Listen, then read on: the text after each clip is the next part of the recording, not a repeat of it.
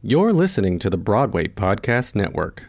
The longest field goal ever attempted is 76 yards. The longest field goal ever missed?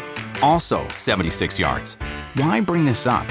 Because knowing your limits matters, both when you're kicking a field goal and when you gamble.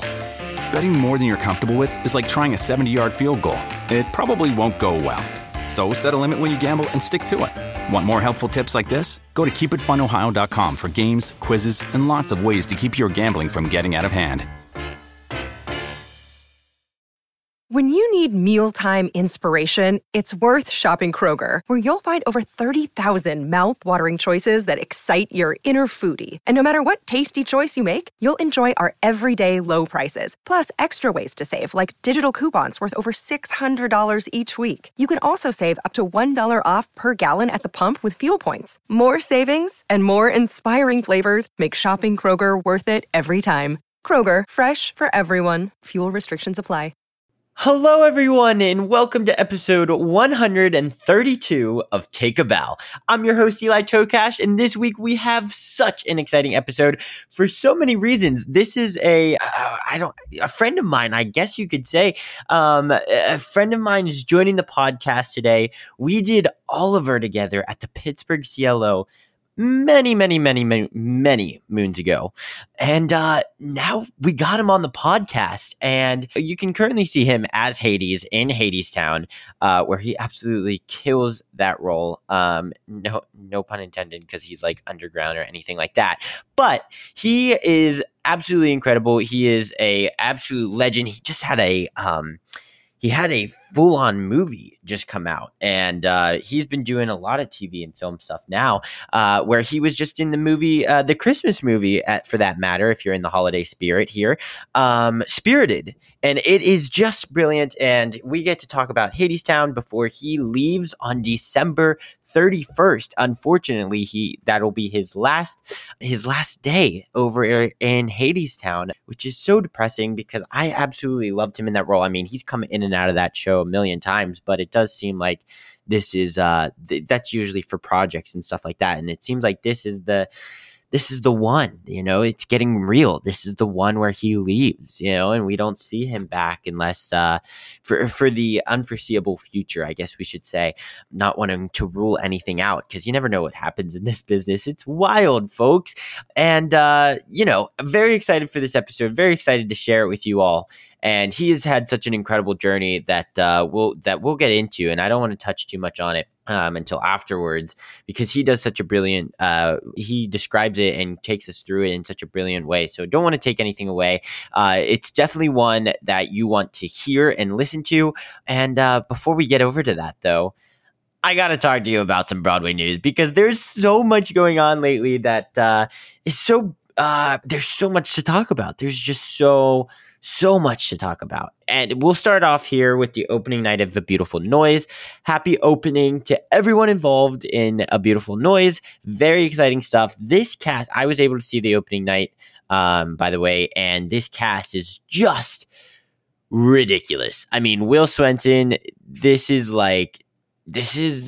don't want to compare it to like Miles Frost's MJ, but like, I kind of just did, but it's just like, it's next level performing, and he brilliantly becomes Neil Diamond. It's wild.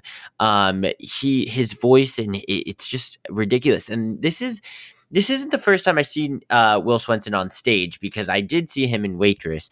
But he's brilliant, and I've never seen Will Swenson do anything like this before and sound anything like this. So it was pretty neat. It was pretty cool to see. His range is ridiculous.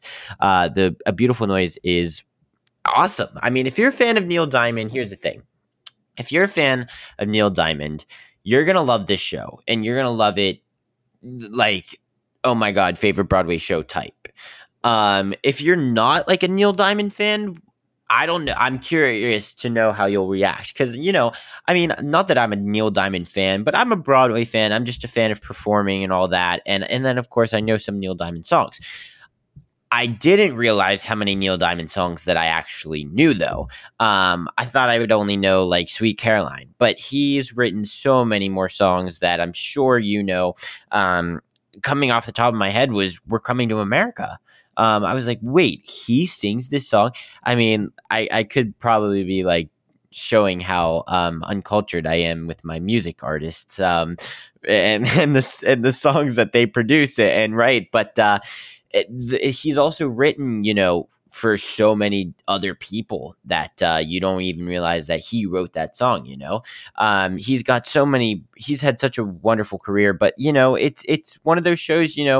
For us traditional Broadway folks who it's another bio musical, and it's another one of those, pop artists who become super famous and they lose track of who they are and their family and all of that. And they have these new burdens where they have to take care of everyone else that they've been employing, and they just need to keep working for them. And, and then you lose your family and you lose sight of all of it. And then it's like, oh, now who do I have? And now he can't perform, and he is Parkinson's, so he cannot technically like go tour and all of that. And he's like, who am I now without that?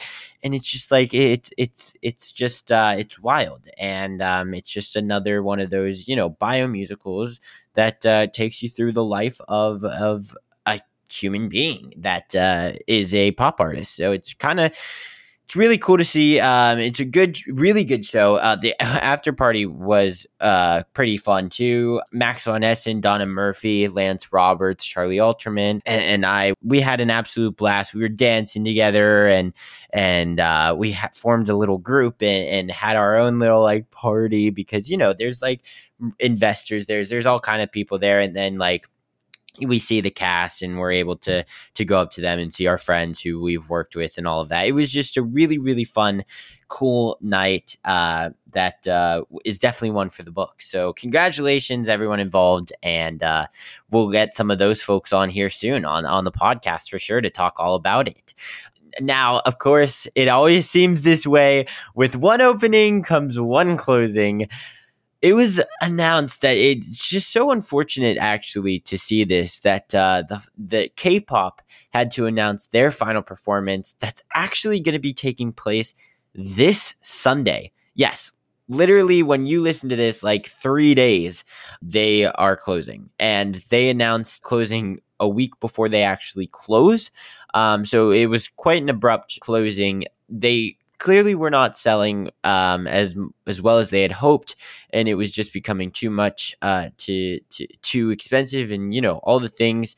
As the business side, I feel like a lot of times we forget that this is a business. Wasn't able to continue to put on. So unfortunately, K-pop will only have played 44 preview performances and 17 regular performances by the time it closes. Just so unfortunate, because I actually wanted to see this one. I thought this was going to be pretty cool. And I'm not even like a K-pop like super fan, like I know there's some crazy super fans for K-pop, but definitely wanted to see this one. And unfortunately, I won't be able to with the abrupt closing, but they will have a final performance that will host a special AAPI community event and panel discussion to celebrate and reflect on AAPI representation here on Broadway and, beyond in our industry. So that is one really cool thing that they'll be doing on December 11th. Everyone, if you can, go see this show. I know some people who listen don't live in New York, but if you're here in New York and you're looking for something to do, go check this one out, because it's going to be, it's the, I guess, what is it? Like the nearest closing show, I guess you could say. So yeah, so go check it out if you're interested. And I don't know many people who see it, so I don't even know, like, I haven't even heard like much about it. Other than the scandal that's going on with Jesse Green in the New York Times. I won't get into all of that, but it's craziness what's going on in the slander that has been taking place, and there's absolutely no room in this industry for any of that. So unfortunately, that is going on, and that's something that they're dealing with. But hopefully, K-pop and what they're doing with this panel discussion and just to continue to raise more awareness for their community to be represented correctly and respectfully and in a good way, in a light, is so great. And I'm so thrilled to see that they're doing this, and even with all of the craziness that's been surrounding this journey this past month here on Broadway. So that being said, congratulations to everyone involved in K-pop. It's been a whirlwind, I'm sure, and hopefully we can get someone on from the show to talk about it and talk about the representation. And it's heartbreaking to see that, and to see that this show is closing. I can assume, in affection and in relation to the reviews and kind of like the slander that's been going on. So, very unfortunate. My heart goes out to all of you folks, and just another congratulations, because I know the amount of work and the amount of blood, sweat, tears, the money, the everything that it takes to do this. So you all made something to be really proud of, and especially with this panel discussion and just continuing to raise awareness for that community is just absolutely brilliant. So moving on here, the 6 queens took their final bows. The 6 original 6 queens, so like Andrea Macassette and Sam Pauly and Take a Bow family member Britt Mack and Mallory Madkey, and I'm forgetting 2. It'll come to me. They played their final bows here on Broadway. There seems to be like a whole clean out there at 6, and now they have 6 new queens playing the role. Congratulations to all of them, and congratulations to those who had a happy trails this past Sunday. Incredible run in the show. I mean, everyone is obsessed with 6, and they've certainly made a name for themselves here on Broadway. And their final performance, I saw the videos. I didn't see the show, but the videos that are circulating like social media and stuff like that it literally looked like an unbelievable like pop concert, and like kind of like opening night was almost, it literally looked like it had that same kind of essence to it, and it was it's really cool to see that. And the 6 fans are no joke, so I'm excited to see this new bunch over at 6, and congrats to those folks who did it for so long and kind of led the way over there at 6. It's just brilliant what they're doing, and those performances are ridiculous. So I'm excited to see the new ones. Into the Woods. Into the Woods is, I mentioned, like, I would not be shocked if Into the Woods would get extended. And then, of course, it was announced that they couldn't, because there's a new show lined up to go into the St. James Theater after it closed. But now Into the Woods announced that it's going on tour. And it's going to be with the same cast.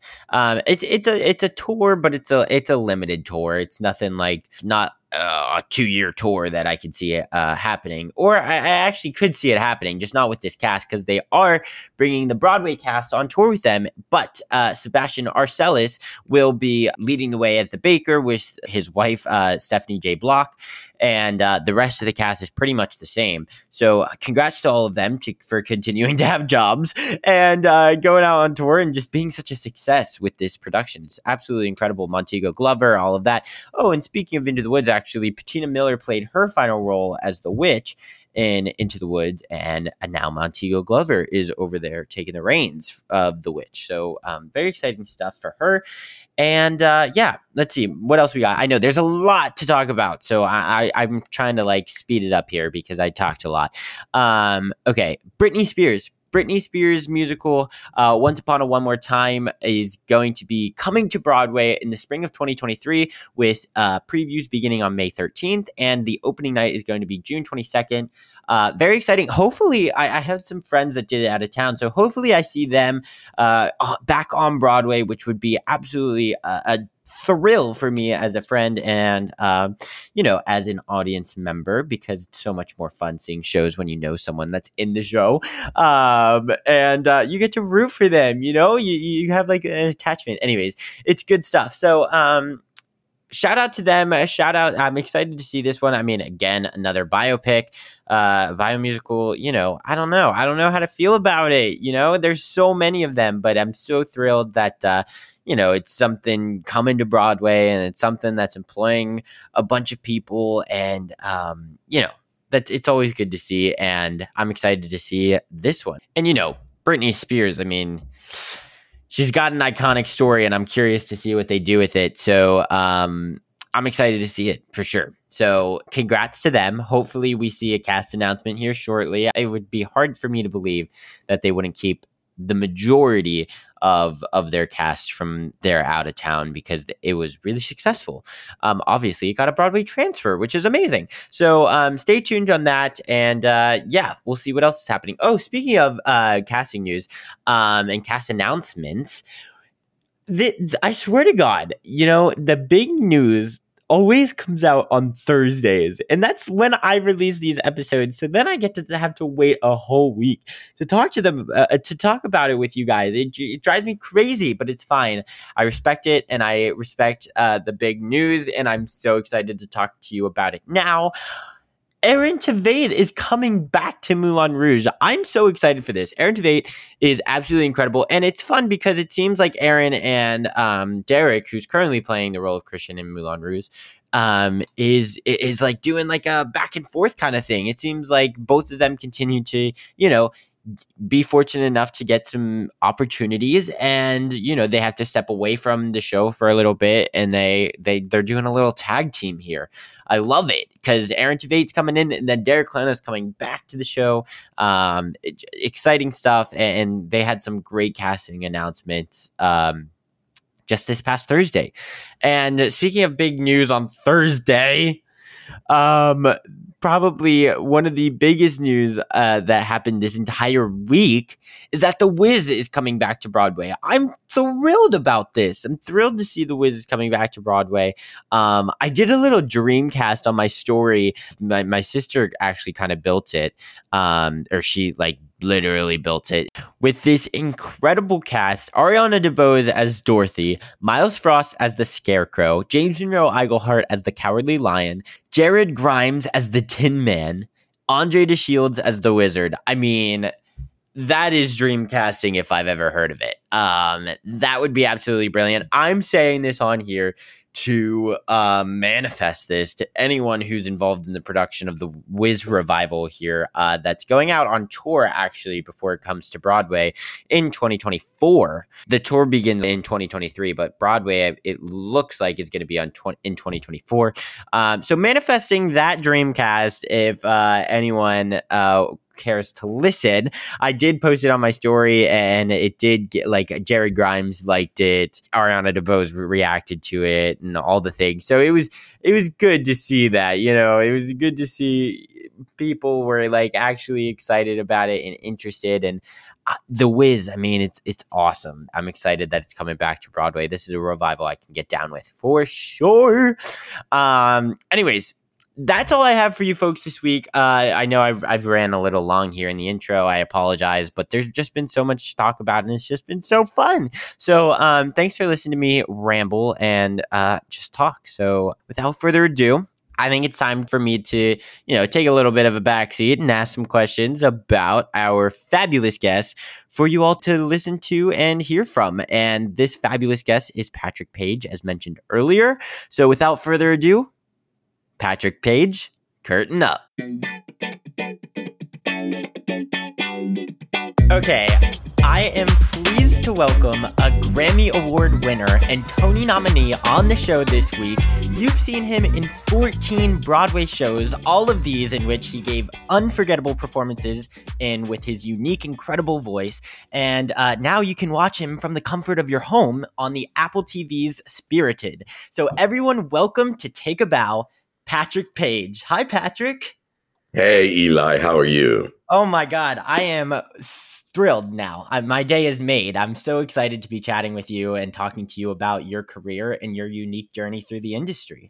Thank you. Yes, of course. So usually, how I usually like to start my interviews and episodes and all the things is by asking each performer, how everything started. What kind of inspired you to want to be an entertainer and want to tell stories and do this thing that we call acting?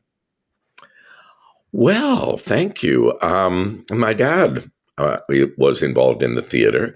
He was an actor and a director and a makeup artist and a teacher. Mm-hmm.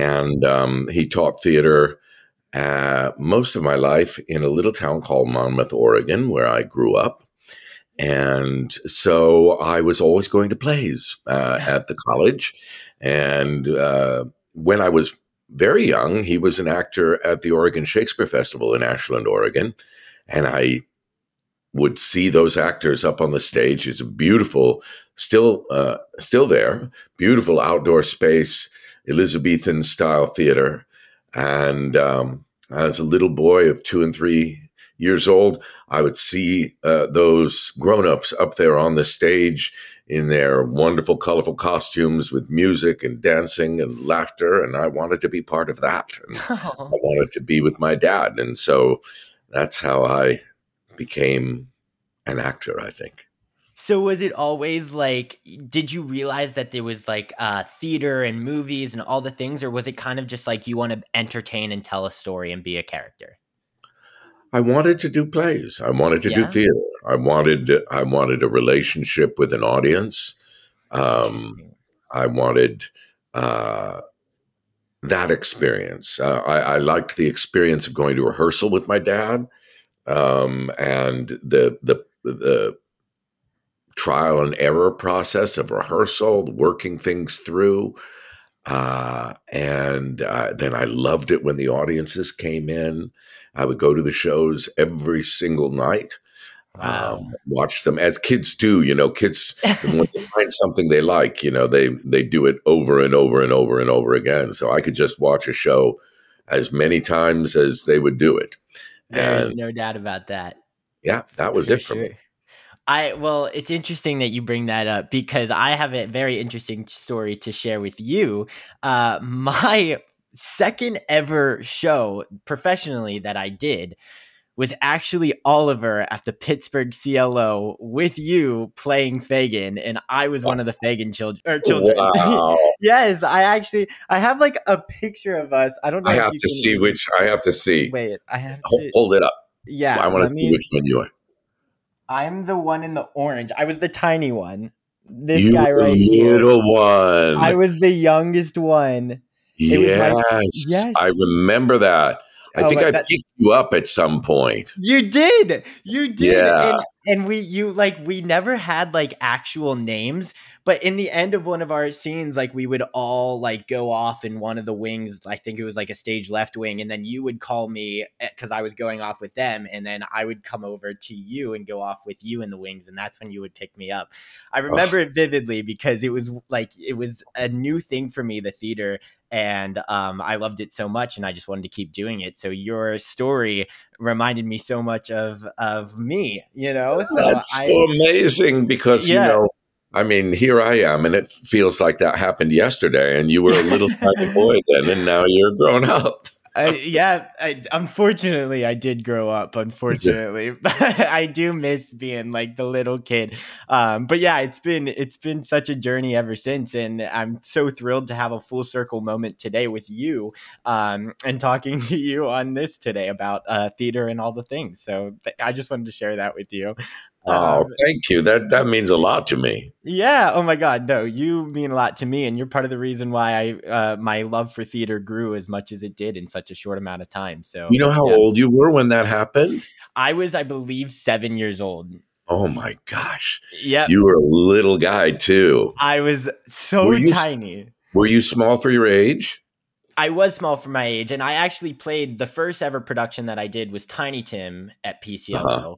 So I played that for 3 years at Pittsburgh CLO, and then I moved to New York and was doing shows on Broadway and touring and stuff like that. So, and I've played Scrooge a couple of times at the CLO. I know. And the moment at the end of the show, you have to hoist Tiny Tim up onto your shoulder. For that final image with the song. And I always appreciated it when the Tiny Tims were actually tiny. Yeah, I got that a lot. My third year, there were only certain shows that he would actually pick me up. Tom Atkins was my Scrooge for all 3 of my years. And he was like, tonight I don't think I can pick you up. And I was like, I understand. Yeah, it's okay. So it's so funny you say that. But yeah, I mean, speaking of like you playing Scrooge and everything, I mean, you just got done playing in a movie where you played his friend, Jacob Marley, Yeah. in Spirited. What was that like for you in doing like a movie musical while filming? Like you were doing a musical while filming a movie. So what was that experience like? With Kizik hands-free shoes, motion sounds something like this. Kizik helps you experience the magic of motion. With over 200 patents and easy-on, easy-off technology, you'll never have to touch your shoes again. There are hundreds of styles and colors, plus a squish like nothing you've ever felt. For a limited time, get a free pair of socks with your first order at kizik.com/socks. With the Lucky Land Slots, you can get lucky just about anywhere. This is your captain speaking. We've got clear runway and the weather's fine, but we're just going to circle up here a while and get lucky. No, nothing like that. It's just these cash prizes add up quick. So I suggest you sit back, keep your tray table upright, and start getting lucky. Play for free at LuckyLandSlots.com. Are you feeling lucky? No purchase necessary. Void where prohibited by law. 18+ terms and conditions apply. See website for details. Oh, just amazing. Christmas Carol just keeps coming back and back and back in my life. And the movie is, I imagine it will come back every year. So I'm not quite sure when this podcast airs, but Spirited is streaming on Apple TV Plus through, I imagine, at least through the new year. So, and it's just a delightful movie. It's a musical comedy, like real comedy. Two of the best comedic actors in the world, Will Ferrell and Ryan Reynolds, are the two leads. And I play Will's boss and friend, Jacob Marley. Will plays the ghost of Christmas Present. There are lots of surprises in the movie, so I can't give away too much more than that. But the music is by Pasek and Paul, who wrote Dear Evan Hansen and La La Land and Greatest Showman. The tunes are incredible. Yeah. And it was just really one of the joys of my life making that movie. I was with them for 5 months. Mm-hmm. We shot in Boston, and many of them started several months earlier in dance camp and singing camp and all of that. But they brought me in a little bit later. I didn't have to do that much dancing in the show. And, and the little that I did, luckily, didn't make it on camera too much. There was a reason for that. No, I'm just kidding. It was delightful. And to be able to I played Jacob Marley years ago, 20 or so years ago, at Madison Square Garden. Oh my God. There used to be a yearly production of a musical Christmas Carol written by Alan Menken at Madison Square Garden. And I played Jacob Marley in that as well. And he has a wonderful song called Link by Link. Yes. And I loved doing that. And so to come to that role and then to be able to play Marley, not just haunting Scrooge, but Marley through the whole movie when you see Marley as a man, not just as a specter and a ghost. And so that was great fun. Oh yeah, they totally expanded his story and his role in life and his relationship with Ebenezer as well. I thought it was brilliantly done. And you mentioned, Spirited, it's a holiday movie, but I actually saw it. I was able to see it as I knew I was talking to you. And I think it's totally a movie that you could see year round. Like, sure, it's centered around Christmas and it's got the Ghost of Christmas Present and Past and all the things. But it's really just about, putting yourself before others. And I think that we're always needing a reminder of that, just to be a better person and look out for your peers and your friends around you. And I don't think it's a holiday movie, but it definitely is more heartwarming around the holidays because it's based in the North Pole and has Santa's workshop and all the things. Yeah, I agree with you.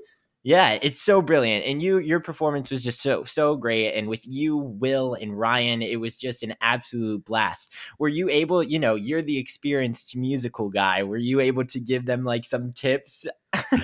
Oh, it's so funny, Eli, because they would, Will would come and ask me things. I think Ryan did too about musical theater. Oh my Will God. was really questioning me about it, and the fact of the matter is, I'm not an expert at all. I really just lucked in musical theater. I never expected to do musicals, Wow. and I really just lucked into it, and so I'm not an expert dancer or singer or any of that, but I do have a lot of fun. Oh, it's amazing. You literally all of the musicals that you do are so much fun because your voice is so unique. Especially your singing voice. It really gets down there. It's wild. It's unforgettable, truly. What did that like when did you know that you had that voice, that real deep, beautiful voice? Well, I knew that that's where my voice sat, but for many years, when I started doing musicals, the first professional musical I ever did was Beauty and the Beast. Mhm. I did the first national tour of Beauty and the Beast starting in 1995, which is where I met my wife, Paige Davis. And Oh. it was just a complete accident that I ended up in that show. And so I was learning on my feet, and I thought I better try to learn how to sing. So I started taking some singing lessons. And every singing teacher I ever had seemed very concerned and troubled by the the depth of my voice, by how low it was, and they would always Oh. try to get me to go higher. And I felt quite inadequate, and I would keep trying to push and trying to get up into a higher register. And it wasn't until many, many years later when I just finally accepted it, and I finally found a teacher who was like, "Oh, you're a bass. Why are they trying to make you into, a baritone? You're a Mm. bass." And I was like, "Oh, okay." And I started singing as a bass. And here's the amazing thing about how life works. As soon as I did that, as soon as I made that switch in my mind, um, roles started coming to me. And I Really? remember uh, I got a call from a cabaret club in New York called 54 Below, which is Oh a yeah. beautiful, beautiful club in New York City. And they asked me if I would come and do an evening of songs. Hmm. And because this myth had gone around that I could sing, and Oh. so they asked me if I would do that, and I had just before that made a kind of New Year's resolution that I was going to say yes to things that frightened me. So I normally would have just said no, I can't do that. I don't have anything, but I said yes, and I didn't have anything. So I Mhm. put together a show, and the shows at 54 at that time, at least, I don't know now, but they ask you to do about 50 minutes. Right. So I put together about a 50 minutes, 60-minute show. Um, and and I did it. And as soon as I said yes to that, I got a phone call from Disney Theatrical asking me to play Dom Claude Frollo in The Hunchback of Notre Dame, which was Wow. written as a bass role. And it was the first bass role I was ever offered. And then after that, I did Hunchback of Notre Dame. And shortly after that, Hadestown came along. That was Yeah. a bass role. And since then, people have begun offering me things that are right for my voice. So I'm doing a role now on Big Mouth on Netflix that uses my bass notes.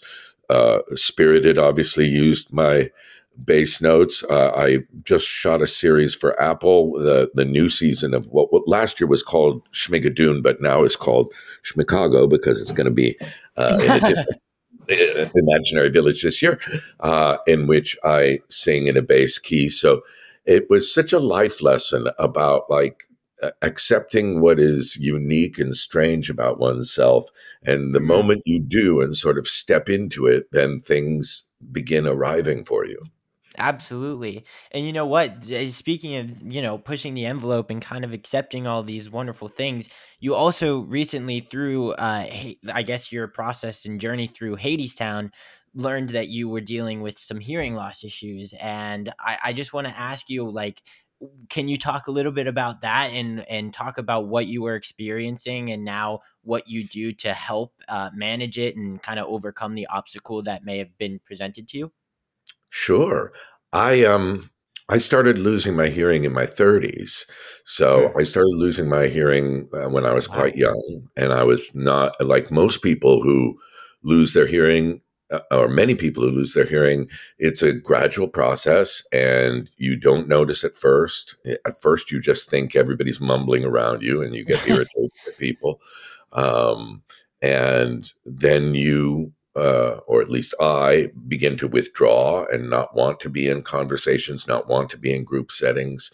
All of those things happen. And it certainly contributed to depression and anxiety that I was experiencing.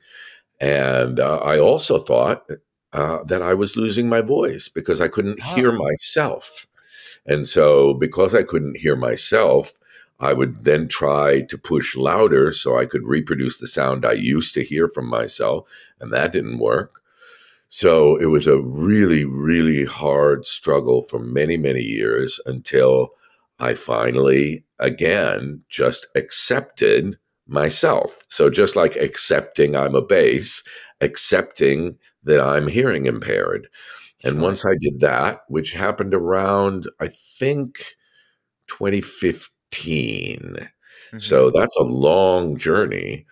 I went to an audiologist in New York City, wonderful audiologist named Teresa Dearline. And she prescribed the Widex Moment hearing aids for me.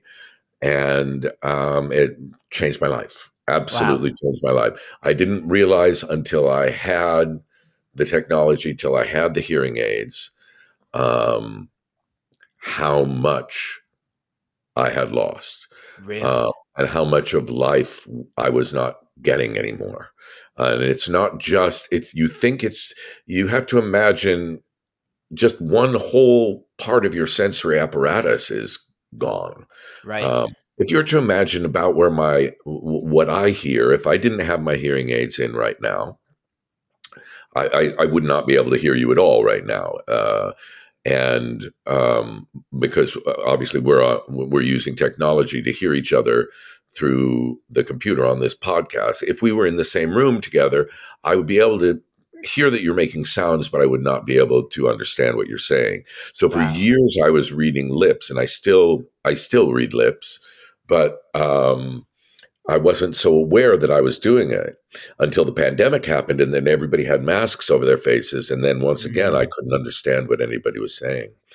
And so, if you want to imagine what my hearing is like, you would just put both your fingers in your ears as firmly as you could, and you would realize that some sounds would still penetrate, but that you would not be able to hear or follow things. You certainly wouldn't be able to carry a tune or hear the music.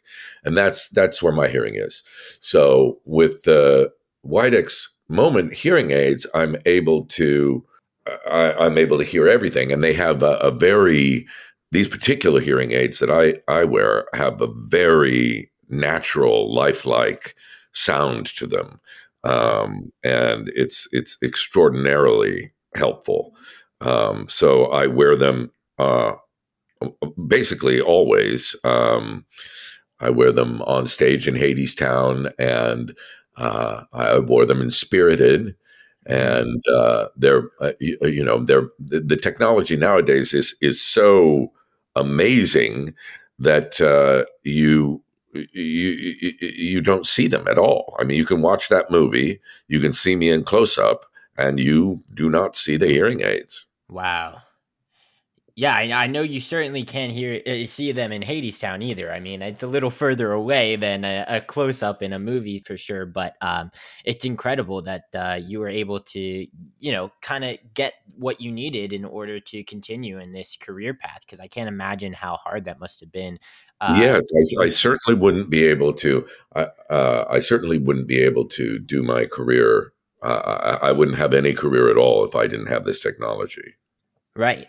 And it's interesting that you mentioned that, because I personally can't relate to having a hearing loss or anything. But my sister, who actually was also in Oliver with us, her name is Tessie. Shout out Tessie. I know she's listening. Yeah, she lost her hearing as well, and fully in one ear, and I mean partially in the other. But she was one of those people who wanted to be a performer and noticed their hearing loss and couldn't understand, and she just kind of like stopped altogether. So like, what kind of advice would you give to people who are going through that and want to be performers, and just trying to seek the proper help to help them continue to do what they love? I actually speak now to a lot of hard of hearing and deaf performers. Because of my own hearing loss, because people have been made aware of it. I've tried to be public about it, because I want to try to destigmatize hearing aids. Yeah.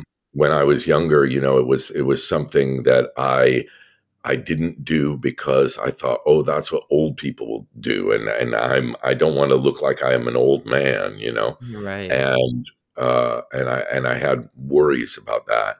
And so I would love it for it just to become completely destigmatized, and for hearing aids to be no more remarkable than eyeglasses. Right. Yeah, for And for sure. the young people who are dealing with it, I just got an email today. I got two emails today from people who are hard of hearing and looking for some guidance. And what I say is, first of all, communicate your needs. Have good technology. I very much recommend these hearing aids that I wear. The sound is great. It's lifelike. I have a little remote control device that I can even have in my hand. Nobody knows I have it. And I can change the settings on it very easily for when I'm in a restaurant, for example. If I'm in a restaurant, it can screen out the background noise. It's like they've got like little computers in them. Yeah. It can screen out the background noise. If I'm in a direct conversation, I can turn the volume up or down. It's got a number of, it has directional setting, Eli. So I can have, Wow. if I'm riding in a car with my wife, Paige, and I'm driving, I can set it so that it goes over to my right where she's sitting. Or if I'm in the passenger seat, I can set it so that it goes over to my left, Wow. where she's driving. And it's just quite remarkable. And I'm just so grateful to live in a time when that technology is available. I think of somebody like not to be too hyperbolic about it, but somebody like Beethoven, who began losing his hearing and then was in complete despair because his life's work and his career was slipping right through his grasp. Right. And I just imagine what he would have been able to do if he lived today. I mean, he kept writing too, remarkably. But you read letters from him, and he's in absolute torture at losing his hearing. It's like a painter losing his sight, Right. Or a sculptor losing her fingers, Sure. And so that's how I felt when I felt I was losing my hearing and losing I thought my voice. And then when I got my hearing aid, suddenly I could hear myself again. Oh my God. And I went, oh no, my voice is fine. It's just fine. It was just my hearing. And if I take my hearing aids out, once again, I can't hear my voice well. I can't hear pitches. Wow. But if I have them in, everything's fine. That's fantastic. I'm so glad that we have the technology. Technology can be dangerous, but it's also a blessing in some ways, for sure. And I'm so glad that you have had the opportunity to kind of seek the proper help that you need in order to hear yourself and hear others. So that's incredible. Because I don't know what would happen if you weren't Hades in Hadestown, because I can't imagine anyone else playing Hades in Hadestown. Oh, thank you. Yeah, no, seriously. I love the show. I've seen it a million times. I've literally only seen you as Hades. I've not seen anybody else. So that's why I can't picture anybody else, I'm sure. But I want to talk to you a little bit about Hadestown, because I know you're leaving December 30th. So at the end of the month here, I just want to ask you, you've been with the show for so long, and I'm sure you've seen so many versions of this show through all the different productions that it's gone through and leading up to Broadway. But just how much has this show meant to you and being along for the whole ride? Oh, it's extraordinary. You were mentioning earlier, I've done 15 Broadway shows, and what's amazing about that is until Hadestown, I had never been in a hit. I had never originated a hit. I had been in shows that were hits. I was in Lion King for a long time, which was a hit both critically and with the audiences. But many of the shows I did were either short runs. They were planned to be short runs, or they didn't hit for some reason. They could be good shows that didn't hit. A hit is a completely different animal in whatever medium you're in, whether you're in film or television or theater. It's very different to be in a TV show than it is to be in Game of Thrones. Right. It's very different to be in a film than it is to be in, Lord of the Rings. Right. And it's very different to be in a play or a musical on Broadway than it is to be in Hadestown or Hamilton. And so that was an extraordinarily wonderful, roller coaster ride of just fun things like you're talking about, the Grammy, the album winning the Grammys, the Tony Awards, winning the Tony Awards, being nominated for a Tony. I had never been nominated before. It's all that fun stuff. But then on top of all of that, it's just a beautiful, beautiful show. Really. The themes of the show, the words, the lyrics, the poetry, the music, the cast. And as you mentioned, I've been with it since 2016. We started a New York Theater Workshop and did with labs even before we did the off-Broadway production. Then we took it to Canada, did a completely new production there. The first production was in the Round. We did it in Canada for the first time in a proscenium space, completely different show and cast. Amber Gray and I were the only two who were from the first production. Then we did it at the National Theatre in London, and again a whole new cast. This time, Amber and I and Reeve Carney came from the last production, and we added on Andre de Shields and Eva Noblezada and the Fates, and then finally on Broadway with the London. 5 London Principals and then New Fates on Broadway. And each time, Rachel Chavkin and Aeneas making just beautiful adjustments to the show. And it was such a lesson to me in patience and perseverance and just taking one step at a time and growing something organically over a period of time. Absolutely. I love asking people who have been in a long-running Broadway show, who've been with the show for so long. Do you remember a big change that was made to Hadestown that maybe didn't make it to Broadway that you just loved in the other productions? With the Lucky Land Slots, you can get lucky just about anywhere. This is your captain speaking. We've got clear runway and the weather's fine, but we're just going to circle up here a while and get lucky. No, nothing like that. It's just these cash prizes add up quick. So I suggest you sit back, keep your tray table upright, and start getting lucky. Play for free at LuckyLandSlots.com. Are you feeling lucky? No purchase necessary. Void where prohibited by law. 18+ terms and conditions apply. See website for details. Lucky Land Casino, asking people, what's the weirdest place you've gotten lucky? Lucky? In line at the deli, I guess? Aha, in my dentist's office. More than once, actually. Do I have to say? Yes, you do. In the car before my kids' PTA meeting. Really? Yes. Excuse me, what's the weirdest place you've gotten lucky? I never win and tell. Well, there you have it. You can get lucky anywhere, playing at LuckyLandSlots.com. Play for free right now. Are you feeling lucky? No purchase necessary. Void where prohibited by law. 18 plus. Terms and conditions apply. See website for details. It is Ryan here, and I have a question for you. What do you do when you win? Like, are you a fist pumper, a woohooer, a hand clapper, a high fiver? I kind of like the high five, but if you want to hone in on those winning moves, check out Chumba Casino. At ChumbaCasino.com, choose from hundreds of social casino-style games for your chance to redeem serious cash prizes. There are new game releases weekly, plus free daily bonuses. So don't wait. Start having the most fun ever at ChumbaCasino.com. No purchase necessary. VGW. Void where prohibited by law. See terms and conditions. 18 plus. Oh, that I loved in the other productions that didn't make it to Broadway. There are lyrics, certainly. There are a lot of things like that. Yeah. I'm off the top of my head. I remember there are lyrics, especially in Chant 2. I used to have a lyric that when I was a young man like you, son, I loved a woman too. Held her in my naked hands when I was a young man. Now you know how it feels.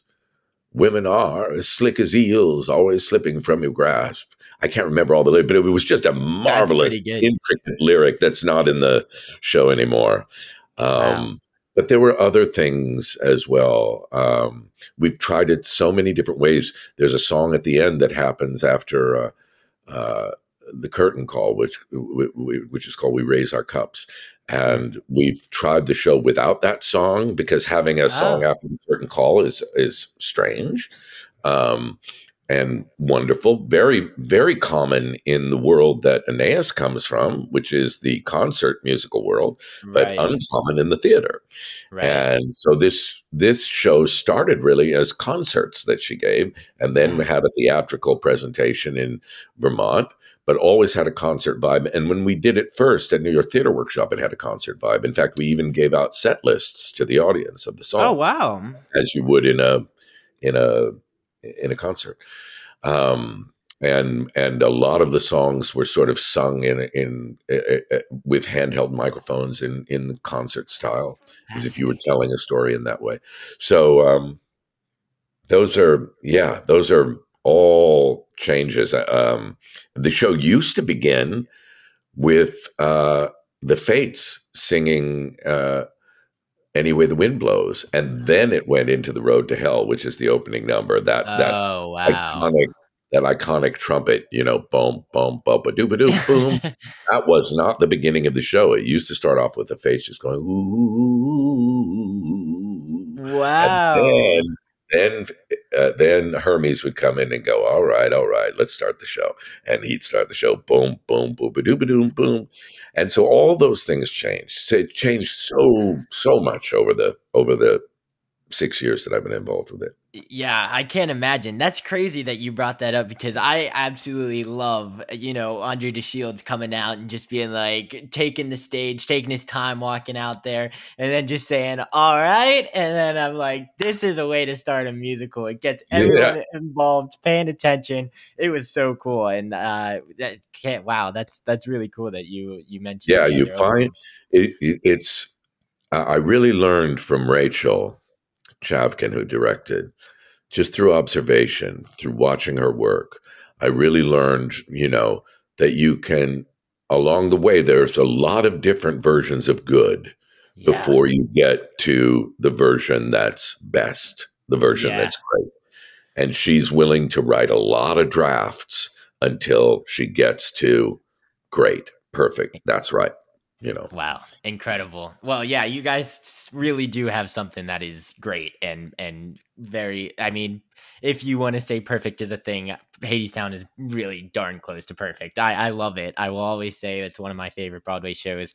And you have till December 30th to go see Patrick Page playing Hades in Hadestown. So everyone go check that out. And now just two more questions before I let you go, if it's cool with you.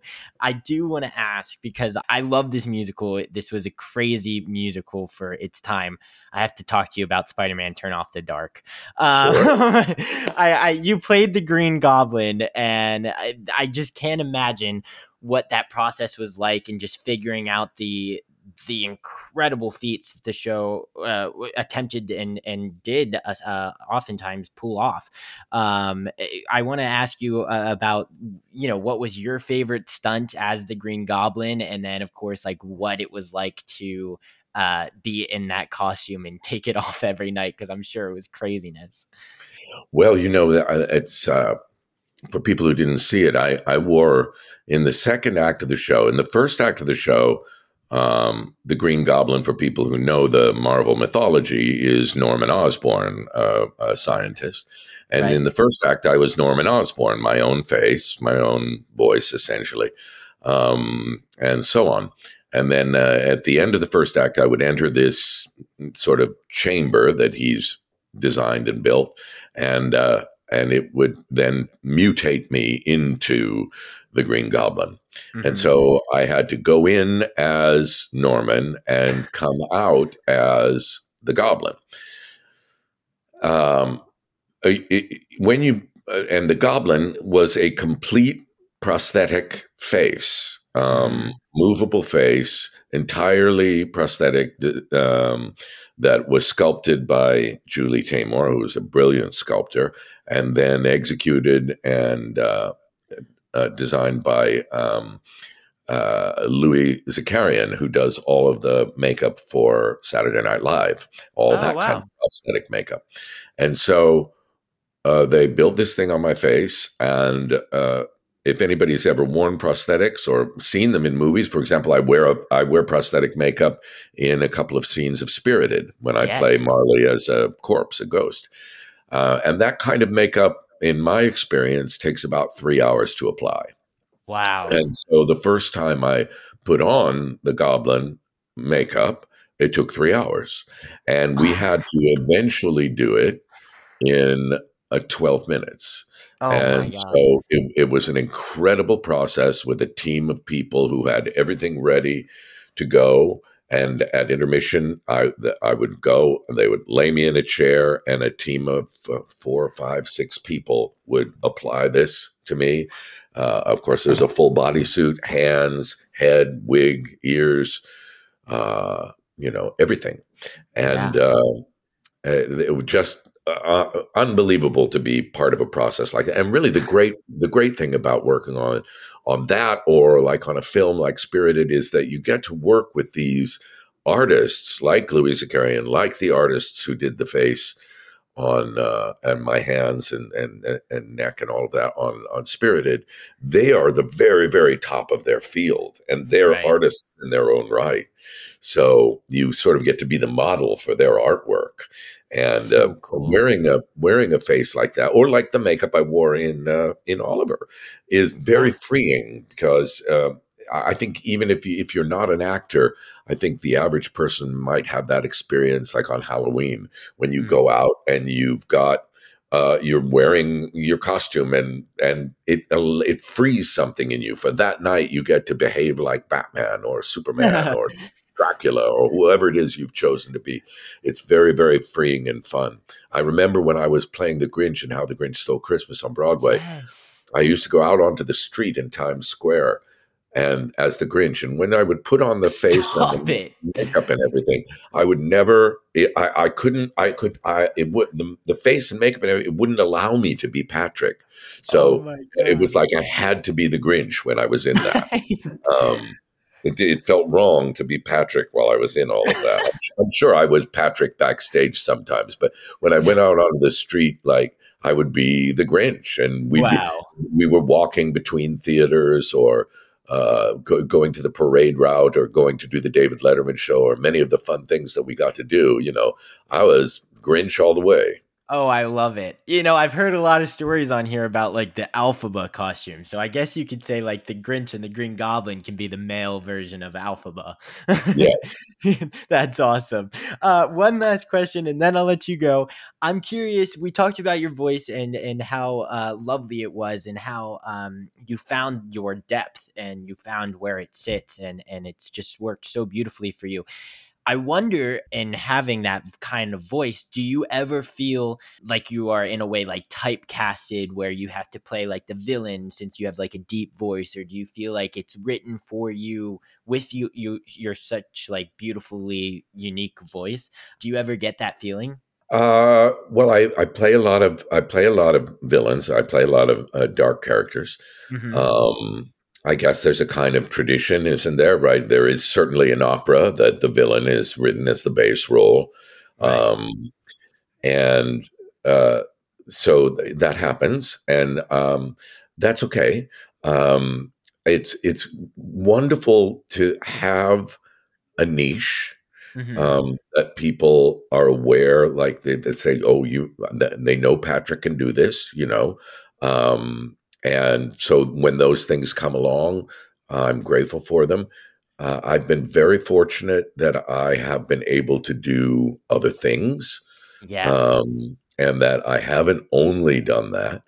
But I am very, very interested in people that we might call villains or might call evil. I'm interested in what produces that behavior in human beings. And Mm. I think that's one reason that people might ask me to do it, is that I play the characters very much from their own point of view. I don't ever judge the characters that I'm playing, whether it's Fagin or Norman Osborn, the Green Goblin, or Hades.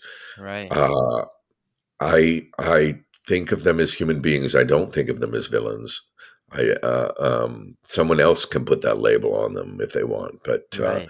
I do a one-man show, which I made a film of a couple of years ago, I guess, maybe a year or a couple of years ago. Time goes so strangely now with the pandemic. Called All the Devils Are Here, in which I explore Shakespeare's creation of the villain character from the beginning of his career in 1590 to the end of his career in 1611, and how he developed the ideas that we now attribute to a villain. What do we think of when we think of a villain? It's a very, very, if you're going to have a niche, it's a very, very rich strain or chord to explore. But yeah, everybody's type, whatever it is, the way you look, the way you sound, the way you behave, those things are going to influence your casting. But for example, I'm just about to play King Lear in Washington, D.C., who I don't think anybody would say is a villain, but certainly my voice is apt for that role as well. Sure. Oh my God. No, I mean, your resume is filled with diverse casting and types of characters and all the things. I was just curious as to, there's lots of typecasting that we see in our industry.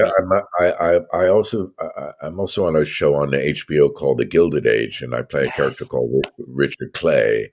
And Clay is a very tough man, but at least in the first two seasons, I wouldn't yet call him a villain. He is very, very, very tough, very unyielding, but he has yet to do something that I can't defend.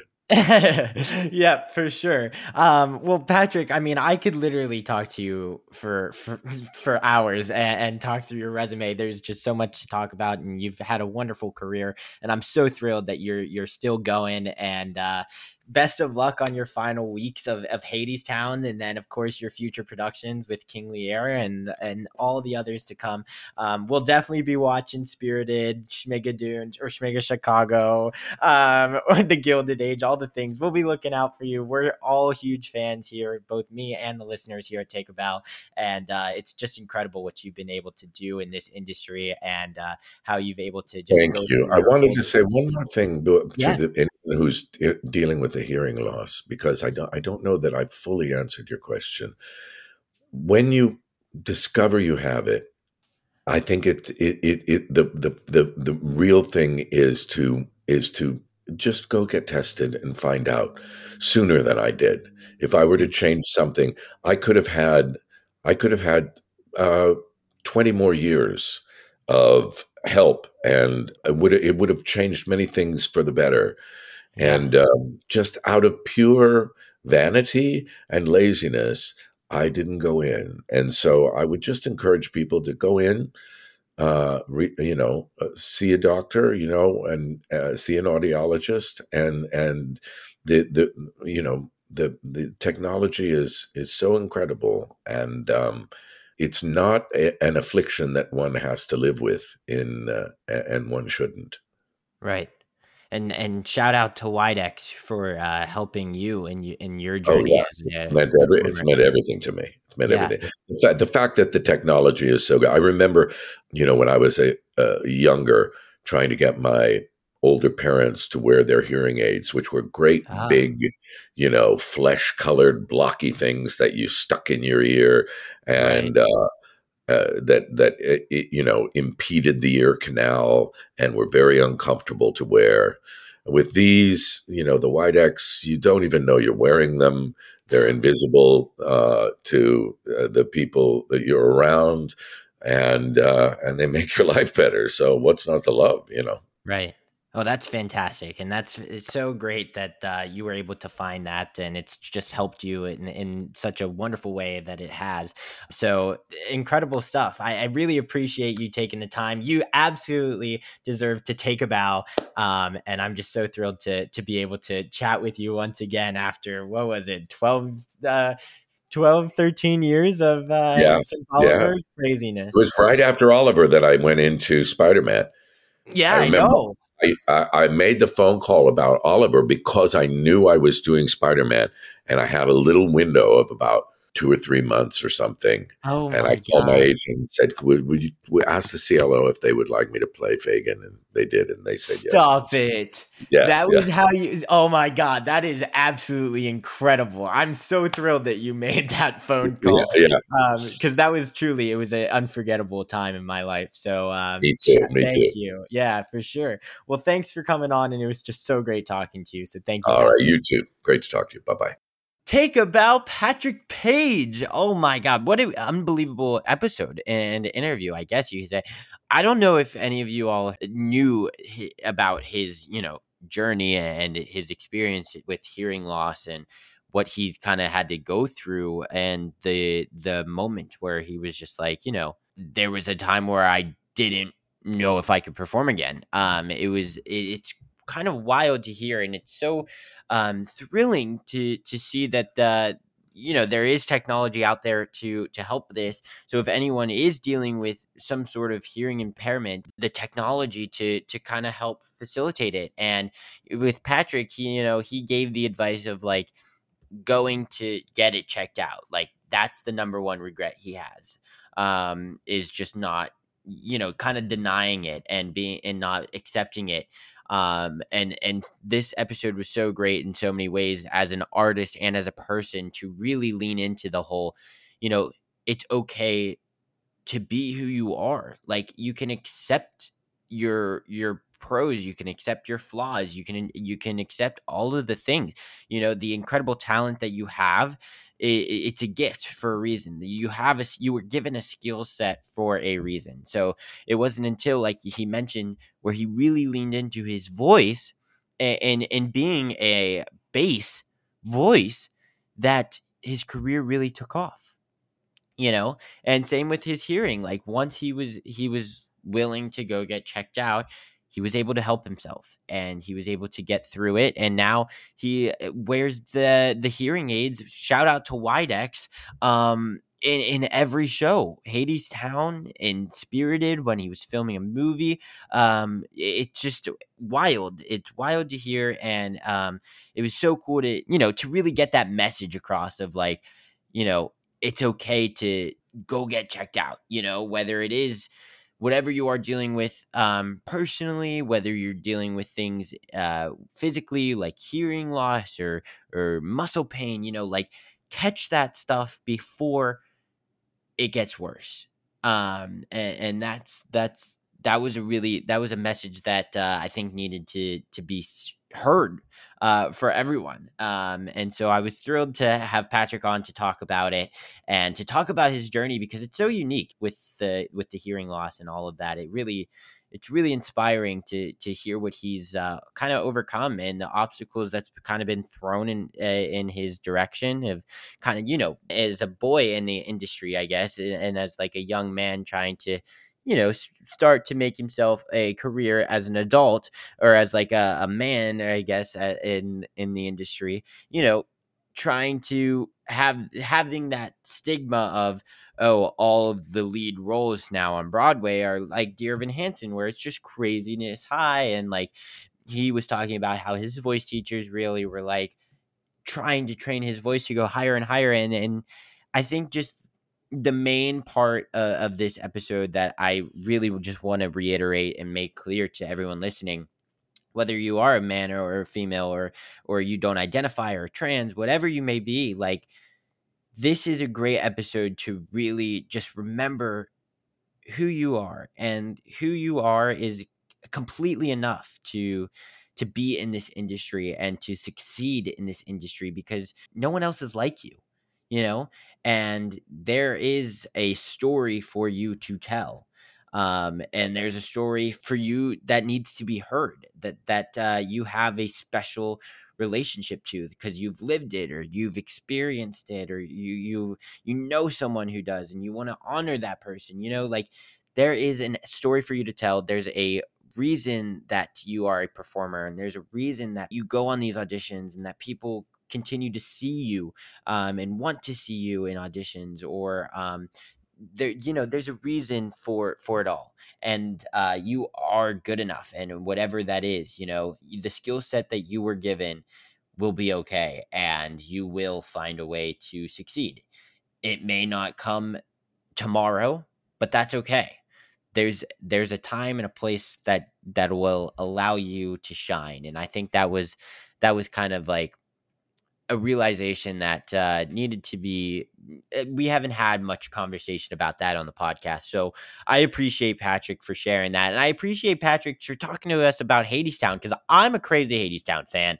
I'm a super fan of Hadestown, and I'm thrilled to get one of the leads here on. I don't know if we've ever had someone from Hadestown on the podcast, actually. So just to talk to him about that, and to talk to him about the whole process, because he was in it for the longest time of anybody else who's currently in the show. So to get all the process and all of the fun little tips that he shared with us was just so fun. And anyways, I'm continuing to ramble, but needless to be said, I'm very grateful that Patrick came on and was willing to revisit with an old friend and join the podcast family here over at Take A Bow to chat about his career and to chat about Hadestown before he left. So everyone go see Patrick Page in Hadestown before he heads out of the show at the end of the month here. And yeah, that's all I have for you folks this week. So once again, thank you all for listening to this week's episode. I really, really do appreciate you and your support. We got some Spotify Wrapped reports, and because of you guys, I don't know if you saw this on social media or anything, we're a top 10% podcast worldwide. Crazy to me. I don't know exactly what percent we are, but it was fascinating to see all of that. And believe it or not, Take A Bow was in the 1 percentile of the range, I guess, of the amount of content that was made for a arts category podcast.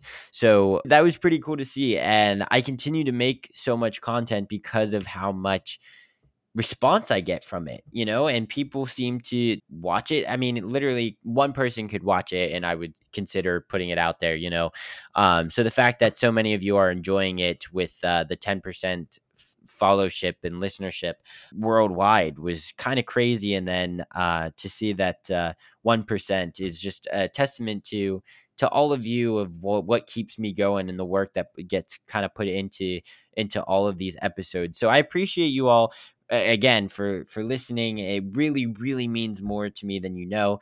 And yeah, I hope everyone is gearing up for the holiday season, and I look forward to revisiting with you all next week with another incredible guests. Stay tuned because it's going to be a fun episode. It's an exciting one. All of these ones are exciting to me, and they all have some incredible, unique story to tell and different perspectives as always. So stay tuned. Can't wait to see you all next week. And until then, I hope you all have a great week. Bye, everyone. Have a great week. For this episode's Curtain Call, I would like to recognize a few people who also deserve to take a bow. This podcast would not be possible without the help from Dori Berenstein, Alan Seals, Kimberly Garris, and the team at the Broadway Podcast Network. Next in line to take a bow are our fabulous editors, Jessica Lauren, who edits the audio of the podcast that you just listened to, and Tessie Tokash, who edits the videos and visuals for this podcast. And how about a bow for our executive producer, Chris Greiner? And our final bow are extra special to the patrons, Brian Thompson, Pat McNamara, the listeners at PCC, as well as all of the other patrons for their continued support. If you're interested in becoming a patron, go to patreon.com/TAB. If you enjoyed this week's episode, make sure to subscribe on the platform that you are currently listening to this on, or go check out our YouTube where you can watch the episode. You can also subscribe, like, and comment on there as well. If you're more into the regular social media and want to follow us, you can do that at Take A Bow Podcast across all social media platforms. The music of this podcast was made by Nikki Torsha and Cormac Collinon, and the logo was created by Giselle Bustos. And that wraps up this episode's Curtain Call. Thank you all again for listening to this week's episode, and I can't wait to see you next week. Bye, everyone. Have a great week. Hey, it's Leslie Odom Jr. here on the Broadway Podcast Network to tell you about the Rise Theater Directory, a program of Maestro Music. Rise is a national online resource designed to connect and empower backstage and administrative and creative theater professionals from underrepresented backgrounds. If you work or aspire to work in the theater community, this can help you find your next project. And if you hire theater professionals, search the Rise Theater Directory to find your next team.